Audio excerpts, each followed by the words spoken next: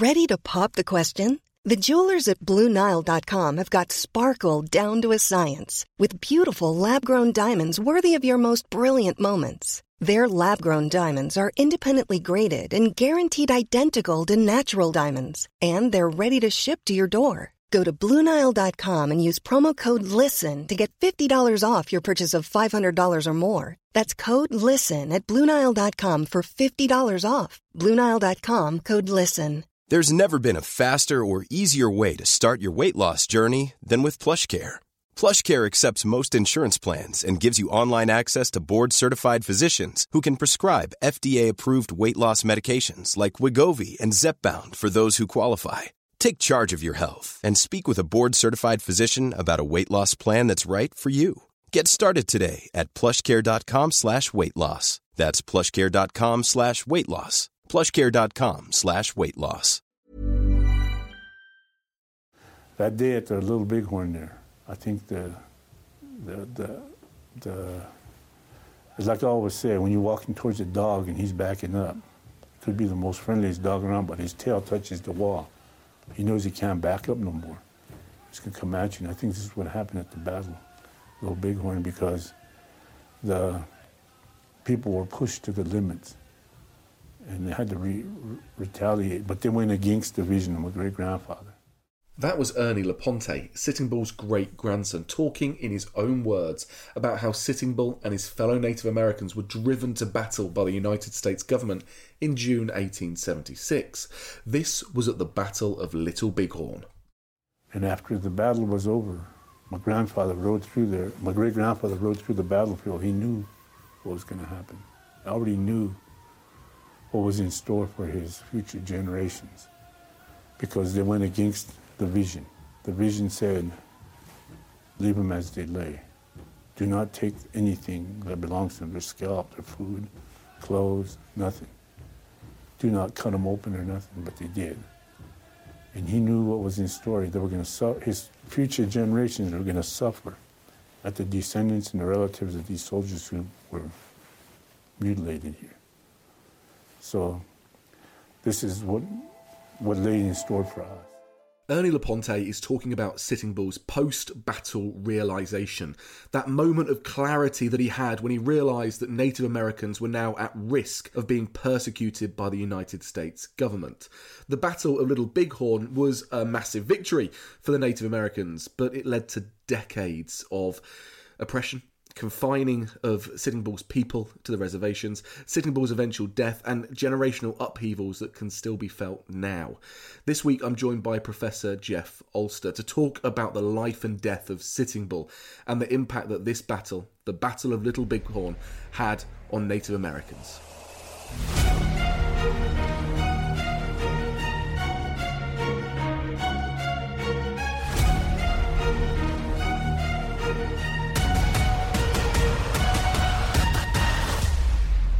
Hi Jeff, welcome to the History Hit Warfare podcast. How are you doing today? Good, how are you? I am good. Yes, it is completely pitch black here in Europe by about 3 p.m. in the afternoon. Is it the same for you? Where are you in the world? I'm out on the west coast of North America in Oregon, and it's about 8 in the morning, so we have just after pitch black, we're now starting to get some light in the sky. I used to live on the west coast in California, but I have never for my sins been to Oregon. What is the one thing we should know about Oregon? Oregon is a very diverse geographical state. People think that it mainly rains here all the time. There's a kind of rainy part on the west side, but we also have a very dry interior, really a desert. Okay. I'm adding this to my list. This sounds like one of those places where you can go and visit all the different types of geography and have kind of 50 holidays all in one. Incredibly scenic in different ways. Perfect. And of course, famous for being the end of the Oregon Trail. Now, this ties, I suppose, a little bit into the history we're going to talk about today, because I know you've worked for a long time as a professor on the impact of the United States on Native Americans from around the 1700s to the 1900s. But it's within that broader, fascinating history that I want to focus on one great man today, and that is Sitting Bull. So tell us, who was Sitting Bull? Well, Sitting Bull was a major leader of the Lakota people. The Lakota people are one of what is known as the Seven Council Fires, in their own language, the Oceti Sakowin. And that includes people that were Dakota speakers, Nakota speakers, and Lakota speakers. And so Sitting Bull's people, Lakotas, were the farthest west geographically of the Seven Council Fires. And let's say by the time of the Oregon Trail, which you mentioned in the 1840s, the Lakotas were a very powerful nation. They controlled a large part of central North America, known as the Great Plains, states that become in areas that will eventually become the states of North Dakota, South Dakota, parts of Wyoming, parts of Montana, parts of Nebraska. And so he, to begin with, is a major leader of one of the most powerful indigenous nations of North America. I see. And is this where he comes from? Is this where he was born? Yeah, he would have been born, I think, in Montana in early 1830s. So, 10 years or so before the Oregon Trail. And this is where he was born and where his people, the Lakotas controlled very large areas, I just said. And his particular group of Lakotas, known as Hunkpapa Lakotas, were fairly far in the north of the Great Plains. And so Montana's fairly far north, up near the Canadian border. And his people were really outside of where the Oregon Trail was going through. The Oregon Trail actually was cutting through southern Lakota territory and affecting other Lakota groups, but not really his. So when he was born in the 1830s and then came of age as a young man in the 1840s, and we're thinking about conflict, we're thinking about war, his people weren't really so much concerned or having to deal with the United States or US Americans. They were mostly concerned with other Native nations, and particularly the Crows and the Assiniboines. So when Sitting Bull went to war for the first time, he was only 14 years old. It was on a raid against Crow Indians in Montana. And that was when he counted his first coup, which was, by touching an enemy, was celebrated for this by his father. And that's how he got his name. His father's name was Sitting Bull, and he gave his son that same name. Then this is the mid 1840s or so. And he's a young boy, 14 is all. Wow, that is a great honor for your father to bestow his name down onto you. What was his name before this? He was given, his birth name was Jumping Badger. I'm not quite sure why he got that name. Apparently... It's a great name. Yeah, it's kind of a cool name. It's a cool name.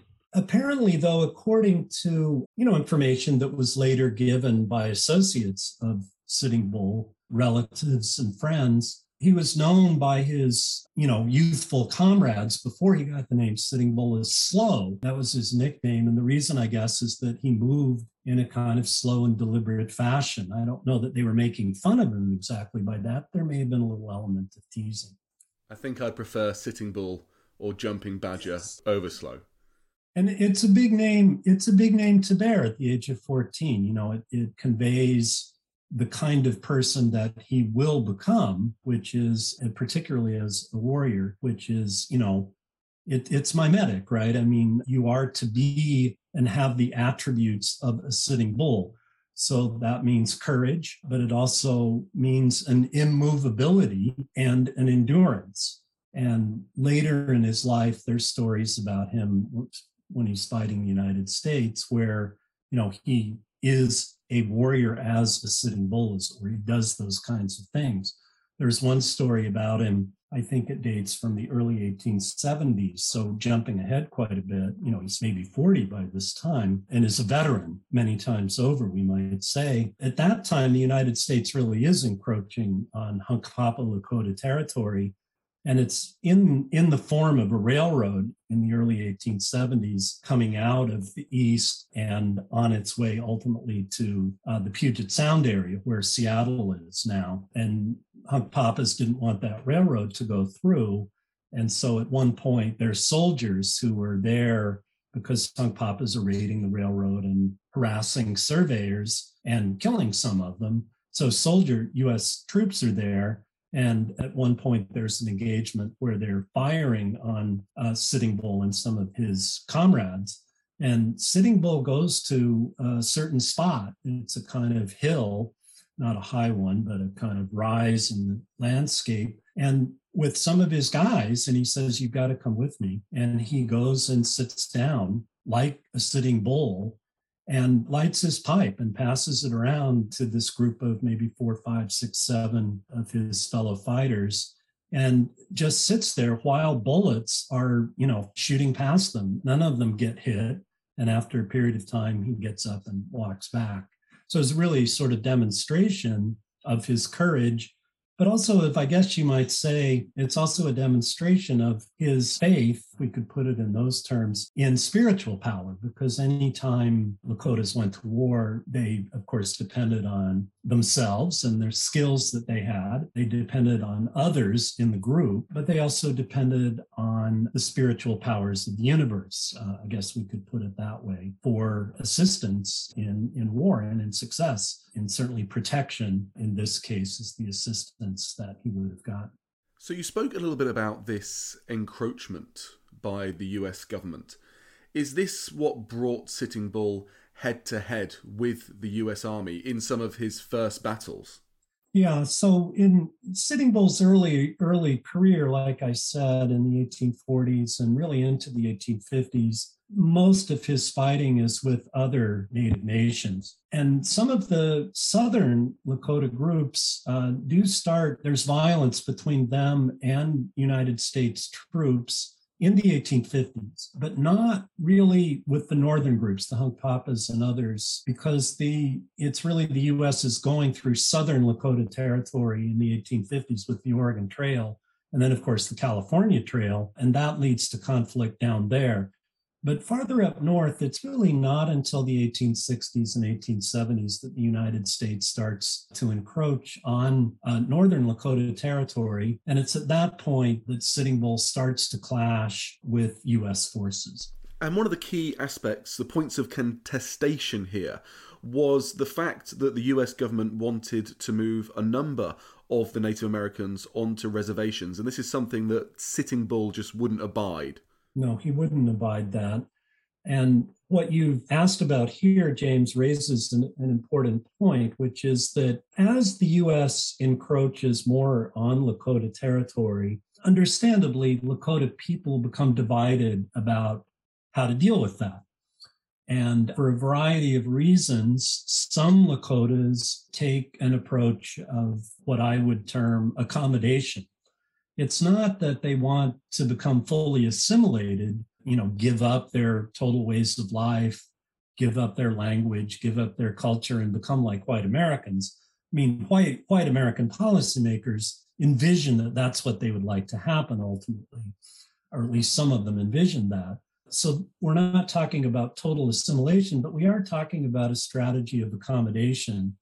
And by that, I mean Lakotas who believe that it really isn't possible to prevail militarily over the United States. And so that you have to reach some kind of arrangements with them where some of Lakota lands can be preserved, where Lakota people will have enough food to eat, and where U.S. officials aren't able to assert substantial authority over Lakota ways of life, cultural and religious. And so those people do go on to reservations in the 1870s, and of course the 1880s, and try to make a reservation system work for them on their terms. Now, Sitting Bull and many others opposed this strategy. Sitting Bull believed, into the 1870s that it was possible, to prevail militarily against the United States and to hold the line and prevent them from further encroachments into Lakota territory. And, he once made a statement, I believe, to a newspaper reporter who, was there, and Sitting Bull said, to the accommodationists, he said something like, you want to make yourself slaves to a piece of fat bacon. This was sort of, the government was providing provisions to people who had gone on to the reservation. And he, basically said, I'm not going to do that. And it really expressed a kind of contempt on his part for the accommodationists. But the US government had also kind of pulled the wool over the eyes some of those that had come into the reservations, right? Because, of course, as there was more and more encroachment by the US government and those looking for resources and gold and the such, there was also far more killing of buffalo, and that was a vital food source for the Native Americans. So many felt that they had to go into these reservations to guarantee food for their families. But is it the case that once they were on the reservations, they were somewhat politically leveraged for that food, or the food was cut off at points if the tribes were doing things that the US government didn't agree with? Yeah, very, very much so, James. One, I think, very important example of this dynamic is in the mid-1870s, and we might talk about the Battle of Little Bighorn, but right around that time, and Sitting Bull was involved in that battle, really the most famous of all the engagements. But during that time, the United States has decided that it wants to take the Black Hills from the Lakotas. And the Black Hills was really the center of the Lakota world, both geographically, but also spiritually. The Black Hills were a place of economic resources, but they were also a place where there were a lot of powerful stories about the origins of animals, about the origins of the Lakotas themselves. It was a place where Lakotas practiced many of their sacred rituals. The Sundance was one of them. Young men going on vision quests was another one of them. And the Black Hills were very important for those kinds of things. And because gold had been discovered in the Black Hills, the United States wanted to gain control of the Black Hills and did so. Now, the way the United States did this was by trying to get Lakota leaders to sign an agreement giving up the Black Hills. And so what they did is they went to the reservations and they went up to the leaders of the accommodationists who had gone on to the reservations, and as you say, had become dependent by this time on the government for food, because by the mid-1870s, most of the bison populations had been destroyed. There were very few buffalo left. This was the main means of support for Lakotas. It was no longer available. They had become dependent on the government for food. Like you say, when they had first gone onto the reservations, there wasn't really a sense on their part, or at least they hoped, that the government would use that circumstance against them, but they did. And so when the government wanted to get Lakota leaders to sign this agreement to give up the Black Hills, basically what they said is, if you don't sign this agreement, we will not feed you anymore. So leaders are really between a rock and a hard place. What are you going to do? Not sign and risk the possibility that your family members, your people that you're responsible for, that you need to take care of, are going to starve and die. And they faced that as a real possibility at that point. So under that pressure, a number of leaders do sign. It's in 1876 that seeds the Black Hills. So that's an example of, I think, the dynamic that you're identifying.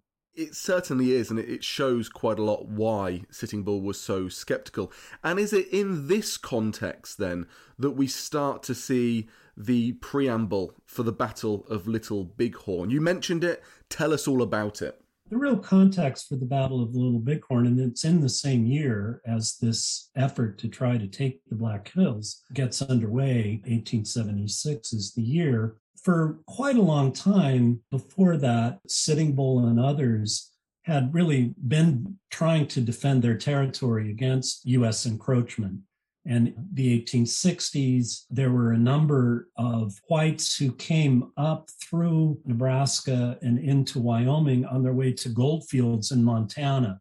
And the goldfields themselves weren't in Lakota territory, but the route to the goldfields passed right through Lakota hunting grounds. This is at the very end of the U.S. Civil War, 1865, 66, 67. And Lakotas had fought the United States Army, which had built forts to protect those prospectors going through. So there was an effort to hold off encroachment in that area. In the meantime, there's also an effort to hold off encroachment from the railroad, as I was mentioning earlier, coming through to the north. Then, in 1873, George Armstrong Custer, who had become a rather famous general, young man during the Civil War, is known as the Boy General, very flamboyant figure. He cultivated the press. He had sort of long curled hair, which he perfumed. And he was the young West Point graduate, wasn't he, Jeff? Yeah, he wasn't a particularly, great student, but he had gone there, was a very striking figure and a publicist for himself. And as I say, was able to cultivate newspapermen with, to convey a certain image of a sort of dashing, heroic general. And he was chosen to lead an expedition into the Black Hills in 1873. There were about 1,000 troops that went in there. And James, that was actually a treaty violation because the United States had signed a treaty with Lakotas in 1868, and it was really to put an end to the conflict that was going on over the prospectors going into Montana. The United States and the Lakotas signed a treaty, which was really a peace treaty from a Lakota perspective, that really guaranteed security to their lands. And the Black Hills was within that treaty, those treaty lands. And it was really a treaty violation for such a large military expedition to go in. They did it, and they did find gold. They suspected it was there, and they did find it, and then it was publicized widely. And then a large number of prospectors came in over the next few years. And the United States, of course, then decides that it wants the Black Hills. And it's really at that point that Lakotas in Wyoming, Montana, and including Sitting Bull, but also other very famous Lakotas like Crazy Horse, who was an Oglala from a different group than Sitting Bull, decided that they really had to defend the Black Hills. And they had been doing this for a while, but they decided that they would really be willing to fight really to the death to defend the Black Hills against further encroachment and takeover. And so the United States government recognized this. And what they did is in the winter of 1875-76, government officials ordered all Lakotas to go onto the reservation and to go into the agencies. And the government said that if they refused to go in, that they'd be declared, quote, hostiles and then subject to U.S. military action. And of course, the people like Sitting Bull were not about to obey this edict, which they saw as unwarranted. There was no basis for them to have to do this in any treaty that had ever been signed or anything like that. And so they refused.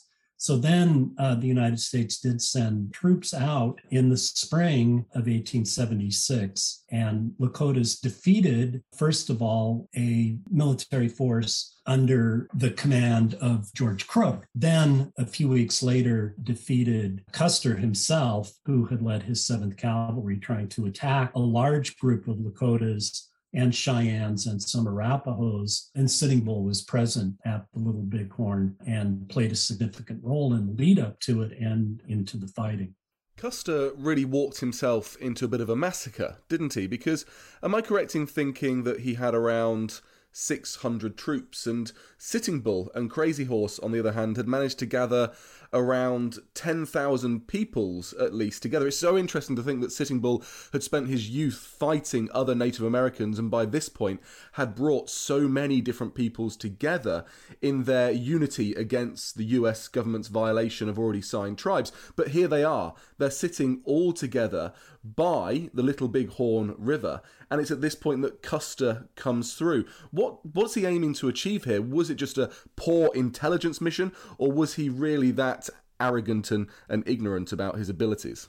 I think there has to be hubris and overconfidence here at work. It's clear that he wanted to gain fame in this engagement. And so hubris over eagerness. There were native scouts with him. There were Crows with him, who had been enemies of Lakotas and were, willing to some degree to support the United States as a matter of strategic survival. There were Crow scouts who counseled or told him that it was a very large camp and that it might not be a good idea for him to attack. But he went ahead anyway. And so foolishness, overconfidence clearly is part of the mistake that he made. I would say, too, that, it's also important to recognize exactly what Sitting Bull and the others, all of the Lakota people there, had accomplished and what it took for them to do what they did. So to back up just a little bit, you mentioned one of the key elements was that they had managed to bring in a very large number of people. And I think you gave a figure of about 10,000. That sounds about right to me. Of total numbers of people, we're talking not about just fighters or something like that. It wasn't that there was just an army there. There was a whole community of people, men, women, children, everybody was there. But they had recruited Cheyennes, were also deeply opposed to U.S. encroachments, many of them, and they had an alliance with Lakotas. Cheyennes played a very important role, some Arapahoes as well. But they had also recruited a lot of young men from the bands that lived on the reservation, bands that were led by the accommodationists that I was earlier talking about. They came off the reservation and up into Montana on the Little Bighorn to support what the movement of resistance that Sitting Bull was leading. So that was very important that they were able to mobilize those people, fighters out of the reservation communities, to come up north and join them. Another thing that I think is important is that, and Sitting Bull played a particularly key role in this, was to prepare themselves spiritually, if you will. So one of the important stories, I think, is how Sitting Bull had a couple of visions, one before Crook attacked, but another one sometime before Custer attacked. And in the vision that he had for Custer attack, the vision was of soldiers, U.S. soldiers, falling to earth upside down, indicating that they would be killed. And so, just kind of basic level, I think, gave people courage, made it so that they were ready, that they knew that something was going to happen, and that they were quite confident in the outcome. And so I think that vision was also quite important in the kind of background to understanding what actually happened on that day. Hi, I'm Professor Susanna Lipscomb, and in my podcast, Not Just the Tudors, we talk about everything from sex to spying, wardrobes to witch trials. Not, in other words, just the Tudors, but most definitely also the Tudors. Subscribe from History Hit, wherever you get your podcasts. This is Paige, the co-host of Giggly Squad, and I want to tell you about a company that I've been loving, Olive & June. Olive & June gives you everything that you need for a salon-quality manicure in one box. And if you break it down, it really comes out to $2 a manicure, which is absolutely insane. It's also so easy to get salon-worthy nails at home with Olive & June. The difference between how your nails used to look when you did them yourself and now with the Mani system is a complete game changer. The best thing about Olive & June, too, is it's a quick dry. Dries in about 1 minute, lasts for 5 days, and full coverage in up to 1 to 2 coats. Visit oliveandjune.com/perfectmani20 for 20% off your first system. That's oliveandjune.com/perfectmani20 for 20% off your first system. Quality sleep is essential. That's why the Sleep Number Smart Bed is designed for your ever-evolving sleep needs. Need a bed that's firmer or softer on either side? Helps you sleep at a comfortable temperature? Sleep Number Smart Beds let you individualize your comfort, so you sleep better together. J.D. Power ranks Sleep Number number 1 in customer satisfaction with mattresses purchased in-store. And now, save 40% on the Sleep Number Limited Edition Smart Bed for a limited time. For J.D. Power 2023 award information, visit jdpower.com/awards. Only at Sleep Number stores or sleepnumber.com. There's never been a faster or easier way to start your weight loss journey than with PlushCare. PlushCare accepts most insurance plans and gives you online access to board-certified physicians who can prescribe FDA-approved weight loss medications like Wegovy and Zepbound for those who qualify. Take charge of your health and speak with a board-certified physician about a weight loss plan that's right for you. Get started today at plushcare.com/weight-loss. That's plushcare.com/weight-loss. plushcare.com/weight-loss. And they were right to be confident. I'd say let's go into detail about this battle, step by step, how it played out. But it lasts for less than an hour, and truth to be told, Custer and his detachment of 300 that were with him at that point were all killed relatively rapidly. Custer has a shot to the chest and one to the temple, and there's still debates going about whether or not he committed suicide or not, rather than be taken in and scalped by the Native American warriors. But that's pretty much the end of it, isn't it? It's Crazy Horse jumping down with 3,000 men and really massacring Custer's troops. Right. So that's kind of the central focus of the Little Bighorn, is the massacre of Custer's troops themselves. To back up just a little, of course, when Custer, and the 7th Cavalry came in on the camp and started, charged the camp, Custer actually divided his force into 3. And so the first force was under Captain Reno, and they were pinned down alongside the creek early on. There was then a second detachment under Benteen that was kind of to come up behind. And then Custer sort of went near a ridge more to the east of the river itself. And it was there that he was isolated and then got pinned down and slaughtered. So none of his immediate men there survived, but some of the others did survive. Some of Reno's men survived and some of Benteen's. So it was, as you say, I've heard a number more like 270, but 300 may be the correct number for those who were killed right there with Custer. About Sitting Bull's involvement in the battle. Later, some Lakotas who wanted to disparage him for various reasons in the 1880s before he died did say that Sitting Bull had not participated in the battle and had not shown courage. That seems not to be true. I think the evidence is fairly clear that he did fight. By this time, he was in his mid-40s, but many men in their mid-40s did fight, and he was among them. And I think most of the fighting he did was with Reno's men early on. Another thing that he did, which was an important thing that was occurring during the fighting, was to make sure that Custer's men didn't kill non-combatants. That is to say that they had to protect women and children. And so, they had ways of, as it were, evacuation plans, but there were a lot of people there that you had to get out of harm's way quickly in a rapidly developing, dangerous situation. And it seems that Sitting Bull was involved in trying to protect non-combatants during the engagement as well. And overall, this is a resounding victory for Sitting Bull and for Crazy Horse. But we've got to remember here that this is also called Custer's Last Stand.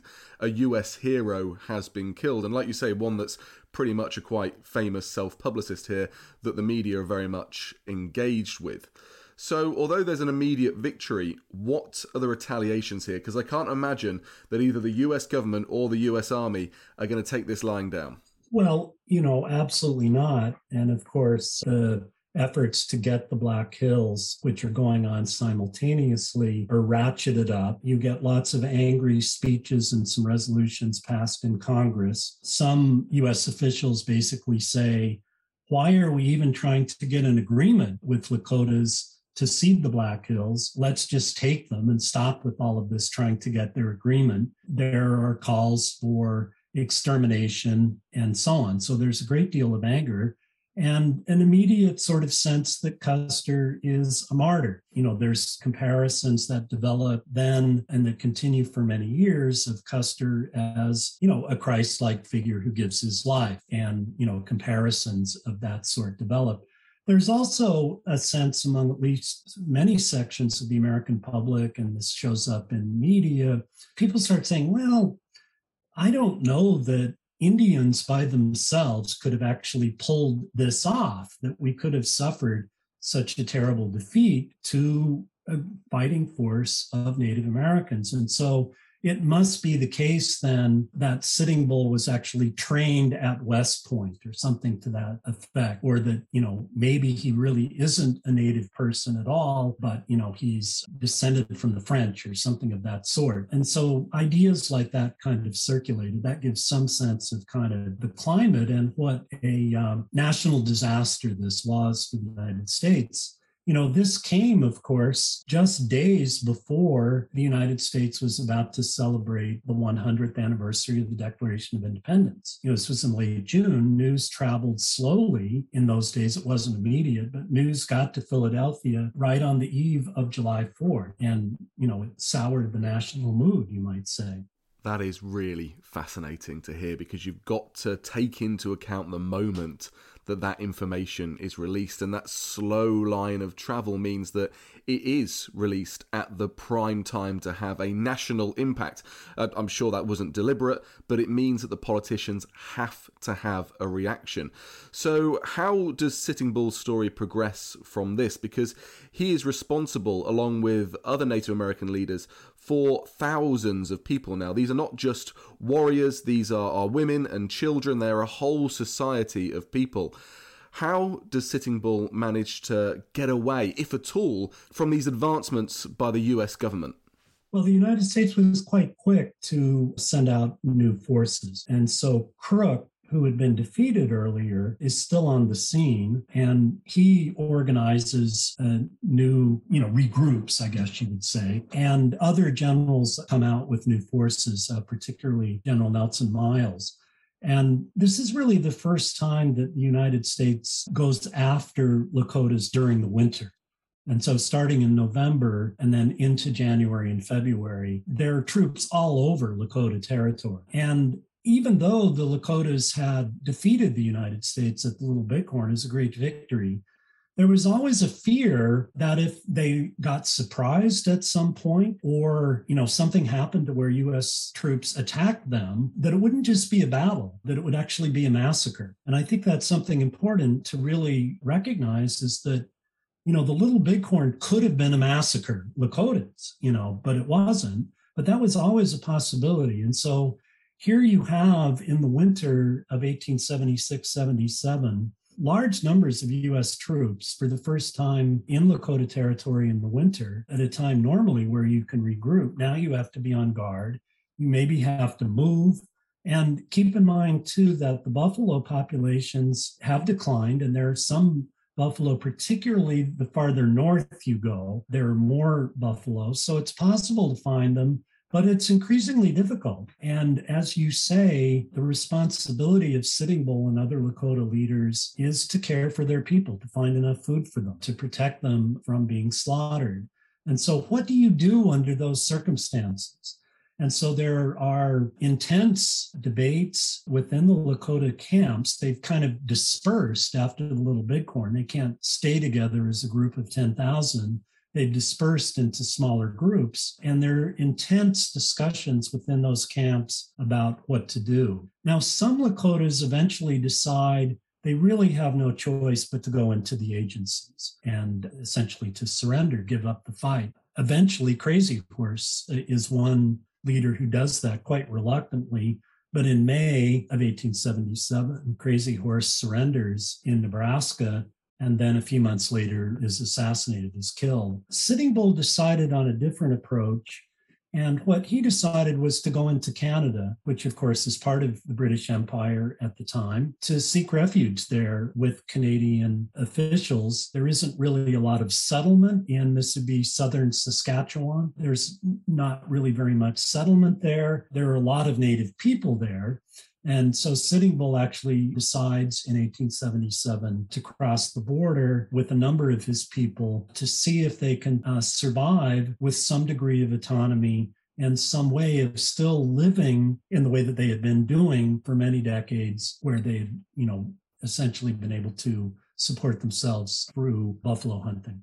And how does that turn out? Are they able to sustain there? The problem really for this strategy is the same problem that we've encountered many times already in our discussion, which is that the bison populations are declining up there as well. So when Sitting Bull first gets up into Canada in 1877, there are, some bison populations there in the Cypress Hills area, Wood Mountain, but they're declining, and they will decline over the next few years.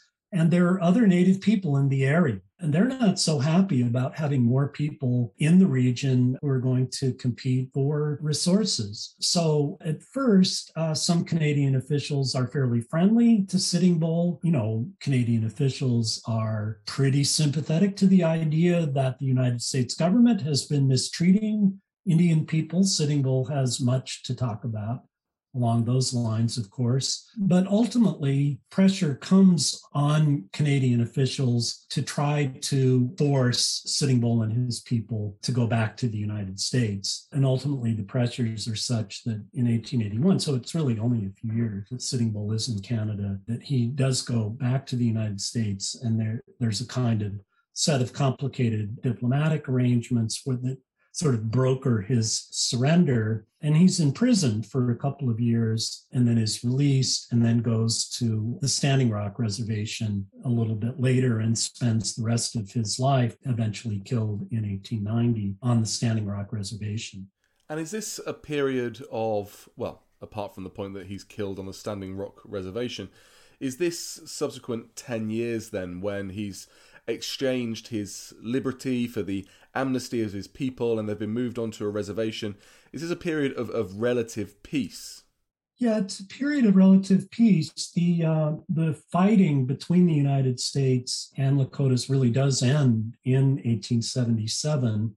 And so, you've got a new system of order with the kind of full establishment of the reservation system.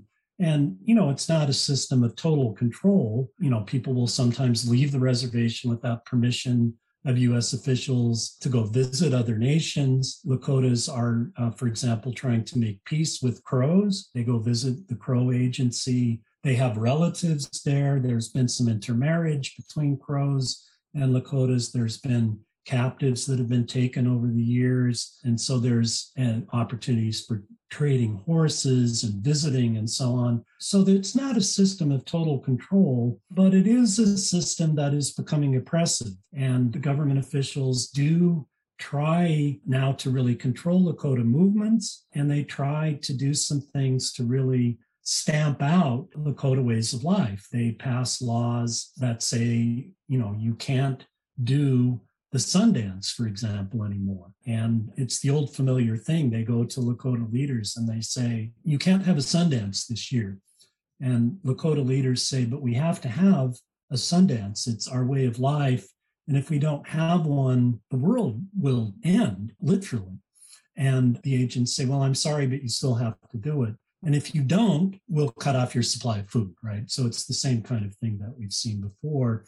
So they're using these kinds of tactics to establish control over Lakotas. And certainly they're doing this with Sitting Bull's particular group of people on the Grand River on the Standing Rock Reservation. And not surprisingly, although, Sitting Bull now cannot go to war to stop this, he certainly is opposed to it. And so he is involved in a great deal of back and forth conflict with the government official who is in charge at Standing Rock. James McLaughlin is his name.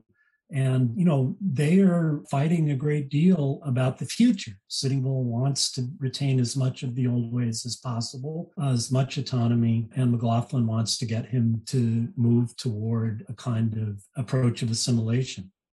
So is it during this point and during these renewed troubles as the US government tries to suppress, cajole, control the Native American peoples that we see Sitting Bull killed? Is it part of this unrest that leads to Sitting Bull being shot? No, that's right, James. What happens is that in the late 1880s, there's major, I think of it as resistance movement and anti-colonial movement that spreads through lots of reservations in the American West, including Lakotas, but many other tribes. It actually originates in the teachings of a Paiute prophet whose name is Jack Wilson. His Paiute name is Wovoka.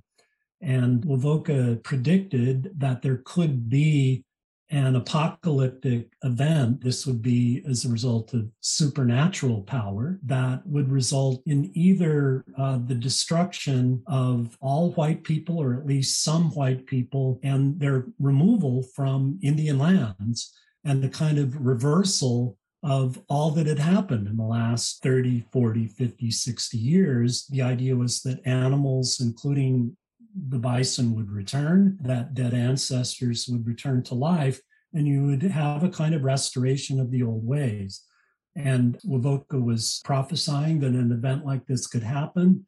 provided that people adhered to the proper ways of life, the teachings that he was giving them, and provided that they performed a particular ritual that became known as the ghost dance. So this was the movement of the late 1880s that spread through much of Western North America under the United States.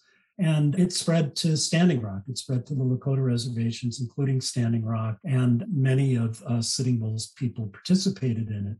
It's hard to know for sure whether Sitting Bull himself was a believer in the movement. He certainly didn't oppose the movement. Many Lakota leaders did oppose the movement. They thought it was wrong and dangerous. Sitting Bull certainly gave it support. Whether he was a believer or not, I'm not sure anybody really knows. But from the standpoint of Sitting Bull's agent, McLaughlin, the fact that Sitting Bull was giving the movement some support, the fact that Sitting Bull had always been an opponent of McLaughlin's effort to, quote, civilize the Lakotas, meant that McLaughlin wanted to move against Sitting Bull and his people in this context of trying to suppress what McLaughlin thought of as a very dangerous movement, the ghost dance. And so what McLaughlin did in 1890 was he sent a native police force. This was a police force that he had created out of Hunkpapas and other bands at the Standing Rock Reservation.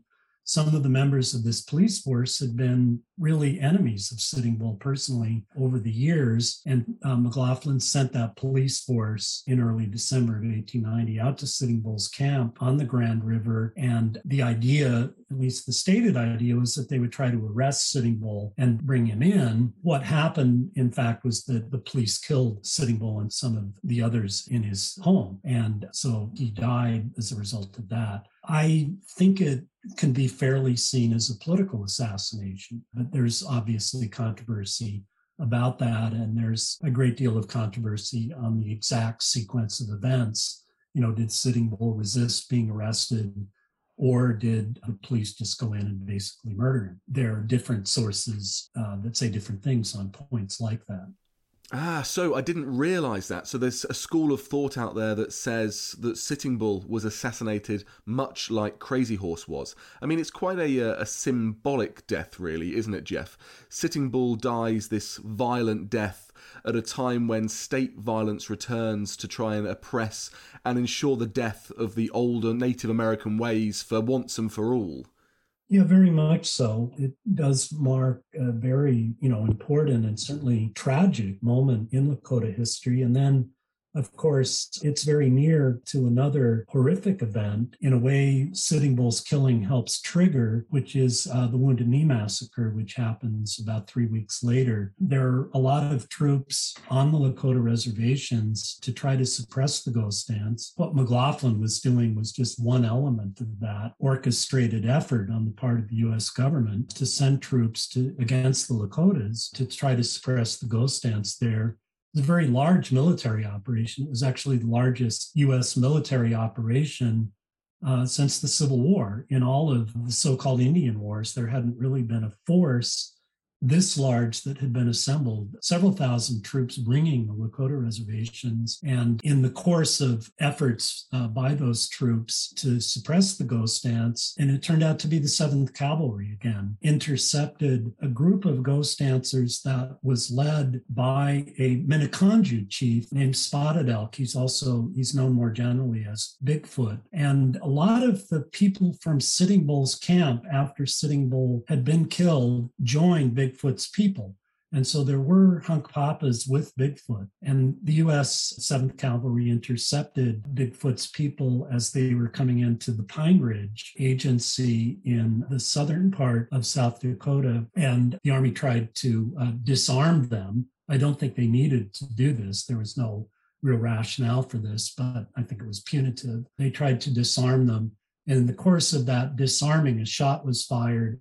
I think it was fired because a soldier was trying to wrestle away a gun from a Lakota man who was deaf and probably couldn't hear what the interpreters were saying as they were trying to disarm them.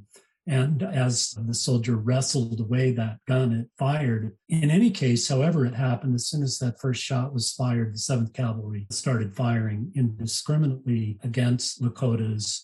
again, we have a village. We have men, women, children, non-combatants, and many of them were slaughtered in the next several hours. Wounded Knee actually lasts quite a bit longer than Little Bighorn. You mentioned how brief, really, the action at Little Bighorn was.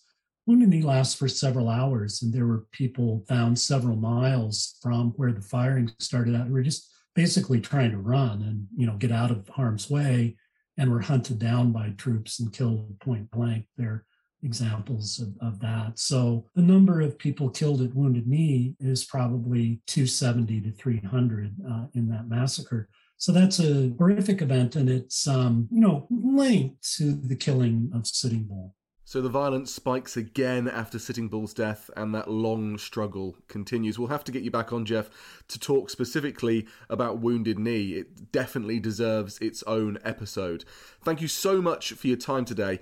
Tell us, where can we learn more about this topic? Well, I've written a short book that really centers on the issue of the Lakotas and the Black Hills, and it's just called that, the Lakotas and the Black Hills. It has Sitting Bull in it, but it has an attempt to cover quite a bit of Lakota history, as we've been talking about, and also to take this struggle into the 20th century, because it doesn't really end with Wounded Knee or with the killing of Sitting Bull. Lakotas have always, since these terrible events in their history in the late 19th century, have always fought and struggled in various ways to try to regain their autonomy, their independence, to gain healing from some of the traumas that have stemmed from this history. And one of the things they've tried to do is to regain the Black Hills, and they're still trying to do that. To this day, there's quite a bit of activism on that issue that's connected with a growing movement throughout North America known as the Land Back movement, where lots and lots of Indigenous peoples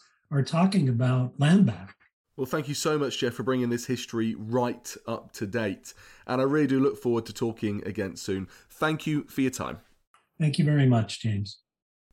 If you're enjoying this podcast and you're looking for more fascinating warfare content, then go and subscribe to our Warfare Wednesdays newsletter.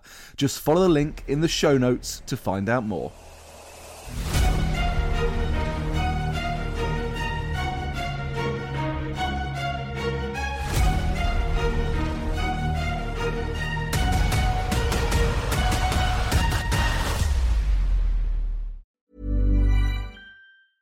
Normally, being a little extra might be a bit much, but not when it comes to healthcare. That's why United Healthcare's Health Protector Guard fixed indemnity insurance plans, underwritten by Golden Rule Insurance Company, supplement your primary plan so you manage out-of-pocket costs. Learn more at UH1.com.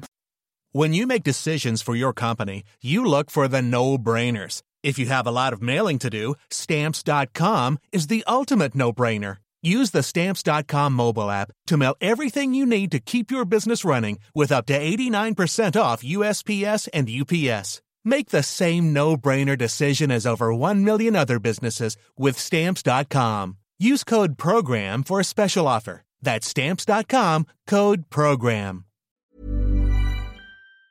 And before you go, remember, as a Warfare listener, you get a special discount at History Hit. Subscribers get access to blissfully uninterrupted, ad-free podcasts and thousands of hours of history documentaries. You've got everything from the American Revolution to my own documentaries like Traces of War, Weapons of War, and 24 Hours in Normandy, where I follow in the footsteps of the Green Howards on D-Day, from their beach landings to being awarded the Victoria Cross, and all the way through their first day where they made it 7 miles inland, further than any other British or American unit. So head over to historyhit.com/subscribe or follow the link in the show notes and use the code WARFARE to get 50% off your next 3 months. That's the code WARFARE to get 50% off. And if you're an Apple listener, you can subscribe for new ad-free episodes within the app. So give it a go. I know you're gonna love it.